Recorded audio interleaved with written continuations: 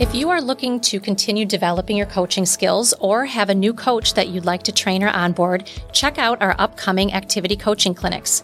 We are hosting both our basics and advanced clinics every Monday for our basics clinic and Tuesday for our advanced clinic from 1:30 to 3 Central Standard Time. It runs October 2nd through November 6th, and you can learn more and register at heatherpriceconsulting.com.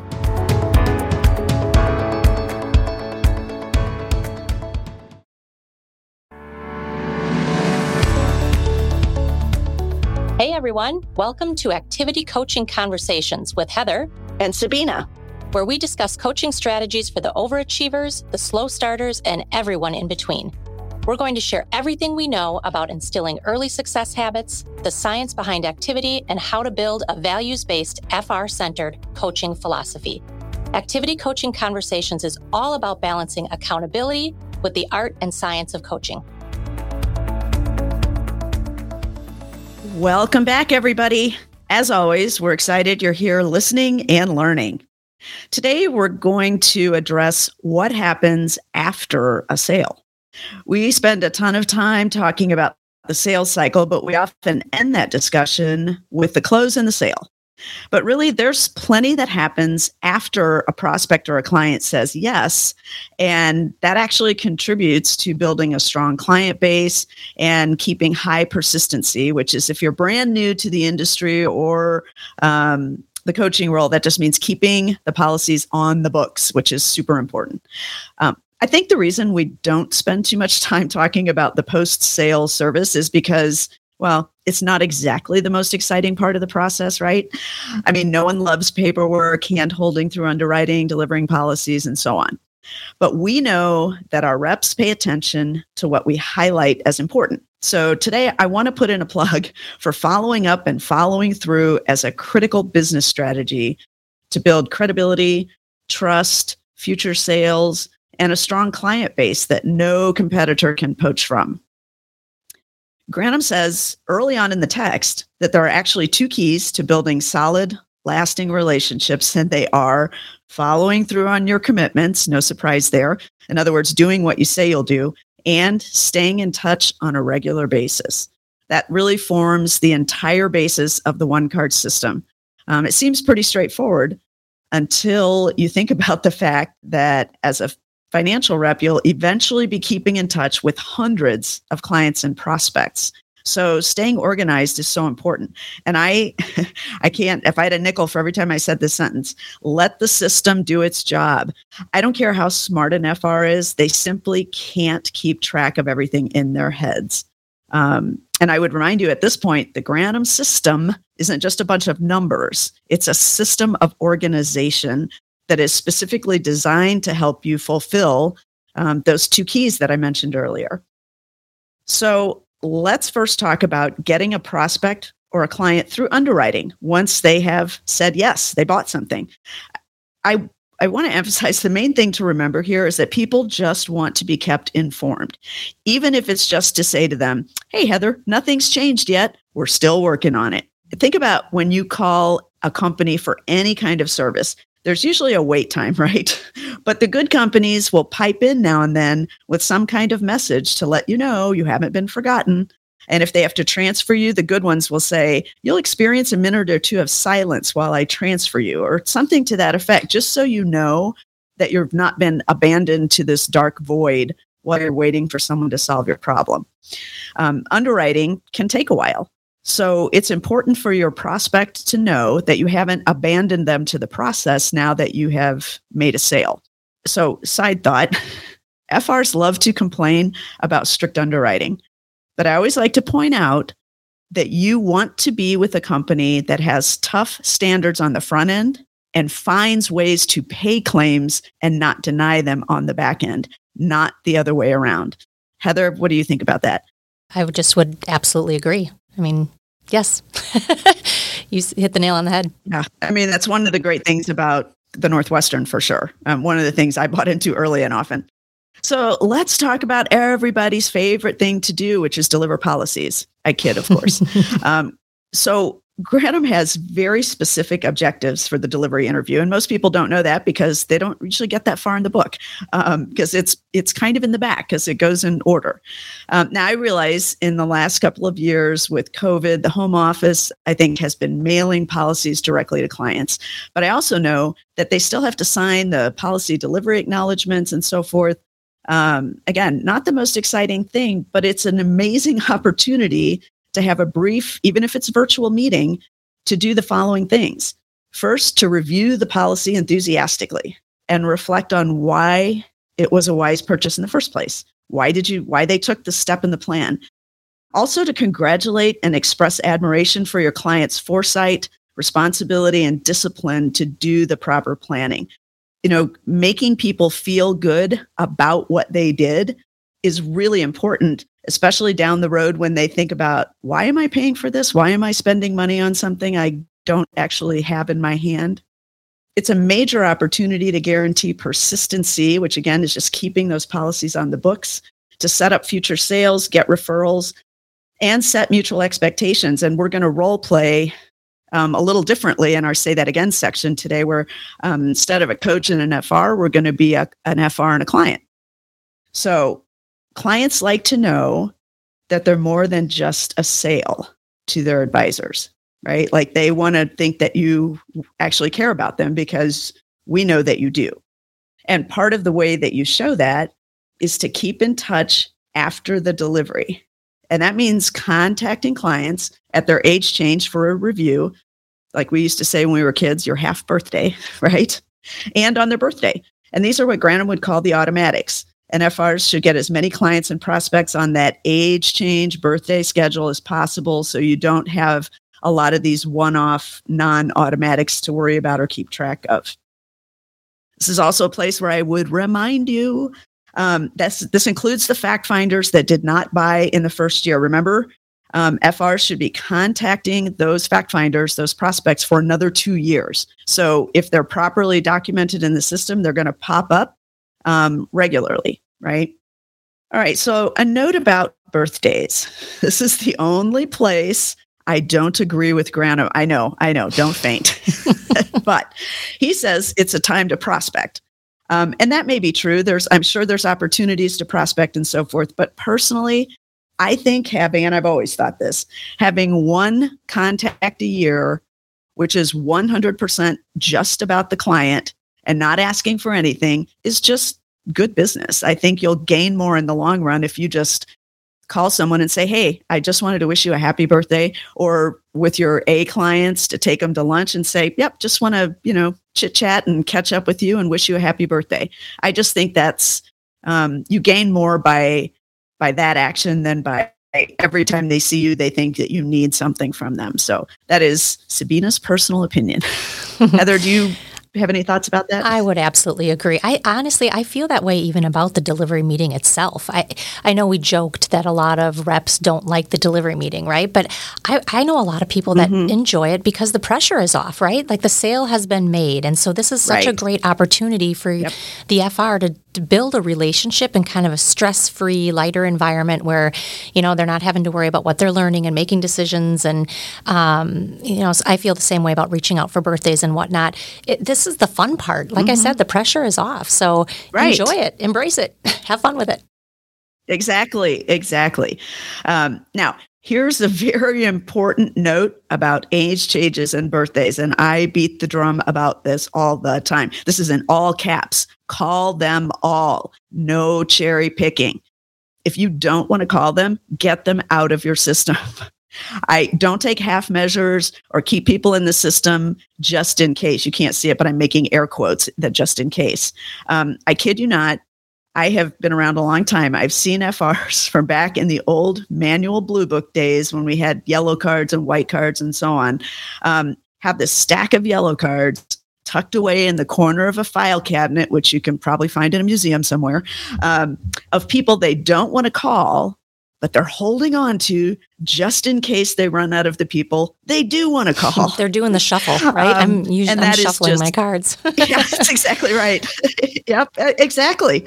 That's That's a risk that you have to take. I have a quote for that. It's, you can't steal second and keep your foot on first. In other words, you have to take the risk. You have to get rid of the people you don't want to call, believing that you are going to replenish them with people you do want to call. Now, there's a little caveat to that. Think of it this way. You have to call everyone, but you don't have to fight equally hard to get in front of everyone. In other words, if the people you didn't really want to call don't respond positively and they're not receptive to getting together, at least you did your job. Like you fulfilled your commitment. And, Grandin will even tell you this in the book, you should weed people out of your system based on their consistent negative responses to your attempts to get together. So in other words, if you call them, 3 or 4 to 5 times in a row over a couple of years and they consistently don't want to get together, then you can take them out. But don't hang on to them just in case. It gives you a false sense of security and a really, I think, kind of a skewed way of looking at your business. So now, just about everything that we've talked about can be put in the administrative category, right? But it's also part of the client building experience. And it can seem a little bit tedious, but it all helps you build a strong, bulletproof practice. And once an FR is able financially to hire an assistant, a lot of the follow-up and follow-through can be delegated because it's part of the team process now. In fact, I think a lot of clients would tell you that they know their FR's associate FR better than they know the FR sometimes, because they know that's the person they can call when they need something right away. I think part of the skipping of delivering policies is just efficiency, right? And I think efficiency has its place, but sometimes the human element can be overlooked in the haste to get things done. And the process of doing the seemingly tedious work it's often what strengthens the whole practice. And so, for example, when a competitor calls on your FR's clients and that's going to happen, especially as they get better and better clients, you want your FRs to believe that their clients will say, thanks, but I have a trusted advisor who cares about me and keeps in touch with me, even when I'm not buying anything. And in this crazy world that we live in, that's huge, really huge. So I know what I've described in this episode may not be the most exciting thing in the world, but it's the glue that holds everything else together. And I think it's a critical piece that we lose sight of sometimes. So Heather, anything else you want to add before we go into our next segment? I am thinking, first of all, this information has been more FR facing, which is fantastic. It's such helpful information for our FRs to hear. So what's going through my mind is, please pass this along to your FRs, right? Let them listen to this podcast. As an activity coach, what should our activity coaches, first and foremost, everything that we just heard, I think it's helpful for them to know and understand, right? Anything particular for activity coaches that you think, okay, here's how to implement this into the coaching that you're doing? Sure. I think just as you would any other part of the sales cycle, with equal emphasis. So, we talk a lot about prospecting and transitioning the prospects to fact finding. And I think it's just that when you go around the sales cycle, it's that last step. So when you know that your FRs have policies and underwriting, they have things that are about to get issued, you want to ask them, how many deliveries do you have scheduled, whether they're virtually or in person? Are you comfortable with that? Do you know what you're going to say? So I think it's no different than any other step in the sales cycle. So when you're coaching people to, one of the questions that we always teach activity coaches when they have a case open is to ask, when is the close scheduled? And so I think when you're asking your FRs, you're looking at their calendar and they're 25 or 30 ahead, right? Because they always are. To ask them how many of those are post-sale deliveries, how many of them are deliveries or follow-ups. And I think by just shining a light on that part of the process, because what you as an activity coach teach and tell your FRs is what they consider important. So that was my long-winded answer to that. No, it wasn't long-winded at all. I think, like you said, just like you ask when they had a fact finder and it's a case open, when is the close scheduled? I think when they have closing meetings, asking them when is the delivery scheduled, And are you prepared for that? And what will you be doing? Also, when I'm going through numbers and I see, somebody kept 4 meetings and 2 were a fact and 1 was a close, right? Then you say, okay, what was the 4th meeting? And they say, oh, it was a delivery. Not just breezing over that and saying, oh, tell me about the delivery. What took place? Did you get referrals in that meeting? There's so many places we can dig in when we're looking at the numbers that can just add that extra value. Yes. And it's a long-term process, the post-sale service and delivery stuff, because, it doesn't yield it. Like when you have an open case, you have a close within the next couple of weeks, right? So it all is here. But persistency, you can't, we think you can't fix it until you already know what it is. But this is how you maintain good persistency as a rep. This is one of the little anchors that you put down in your clients to keep them on the books. That's a really critical piece of measuring, but it happens way in the future. So the other advice I would have for those that are doing activity coaching, if you have been a rep, then you probably understand and have seen a delivery or done a delivery. If you haven't been an FR, right, I would talk to some FRs about the delivery meeting. We don't talk a lot about it. There isn't a lot of emphasis on it, not a lot of training or discussion around it. As an activity coach, to continue your development, go talk to a couple FRs. Say, tell me what you do in your delivery meetings. What's the benefit? Yes. Do a little bit of homework. I think it's helpful on a topic that you don't hear much about. Absolutely. And when they say, oh, the home office just mails those and I send them the delivery acknowledgement to sign, it's an opening, right? It's an opportunity to say, well, hey, did you know some critical things happen in that meeting? Good stuff. So, all right. And now we will have our... Say that again. Okay. So today as I said, we're going to do this a little bit differently. Heather's going to be my client and I'm going to be an FR. So we're just going to do a quick overview of how this might actually sound in a delivery appointment. Okay, so Heather has taken she's done the first part of her plan. Heather, thanks for meeting with me today. I am super excited to deliver the first part of your plan today. It may seem a little strange, but I want to congratulate you on making a critical decision to start your plan, because it shows that you care about your family and your financial future. And I have to tell you, I've been doing this a while. A lot of people procrastinate on these issues thinking they have all the time in the world, but you took the action to make it happen. Well, thank you. So how do you feel about that? I'm excited about it. It feels good to have it done, to be honest. And it just feels nice to have a sense of security. Right. Yes. And I, again, just, I can't say enough good things about you actually taking action. So we're going to review the steps that you took. So we're going to start with the combination. You bought a combination of term and whole life insurance on yourself. Do you remember why you said you wanted to do that?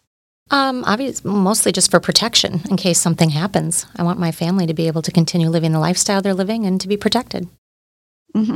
Exactly. And that's right. And I want you to, again, know that puts you ahead of a lot of your peers because, again, you took action. And I also want to remind you that this is a long-term decision. So if you occasionally wonder, what was I thinking when I committed so much money to something I can't drive, wear, or travel to? I want you to think back to this conversation about why you did this planning, because that's probably going to happen at some point. It always does. So that's why I'm here. Sounds good. I also want to, now that we've reviewed the details, I want to set some mutual expectations for our long-term work together. What you can expect from me is that I'm going to contact you at least twice a year, once on your birthday and once on what, as kids, we used to call our half birthday. And I'll keep you updated on any changes to the company, to our team, or in the financial markets, anything that would affect your plan. In return, what I'd ask of you is that you would update our team on any life changes that you have, such as kids, address changes, job changes, promotions, bonuses, anything else that might affect your plan, because we're here for you. That sounds fair. Does that sound reasonable? Yeah, of course. Definitely. Okay. And Heather, there's one last thing. What do I ask you every time I see you? For introductions. Right? That's right. I know. I can see you rolling your eyes, but you know I'm going to do it. So who do you know? And it goes on from there. And that's a wrap. Right? So that's just, it goes on from there. So as a client, Heather, first of all, have you ever had that experience? Has your rep delivered policies and kind of gone through that discussion? I mean, I have reviews. That resonated with me when you were talking earlier about having meetings just to build a relationship. I think my rep does a good job of that. We have meetings where we do reviews where he isn't asking me to buy again or asking me for referrals, and I appreciate that. Right. Where he's just adding value and not asking anything in return. So I would say that's helpful. I wonder how many FRs are actually having that conversation that you just had. That's powerful. I can tell you as a policyholder, for 25 plus years, I have had that thought of like, man, we've been paying for this policy for a really long time and we put a lot of money into these accounts, and wouldn't it be nice to have a little extra cash on hand each month? I'm still doing this this many years later. It's so important to address it and to normalize it and to let them know that you're probably going to feel this way. So I love that part of it. Yep. Great. All right. Well, thanks for joining us for this particular episode. I hope you gained something that you can pass on to your FRs, and we will, as always, look forward to seeing you again. Thanks, everyone.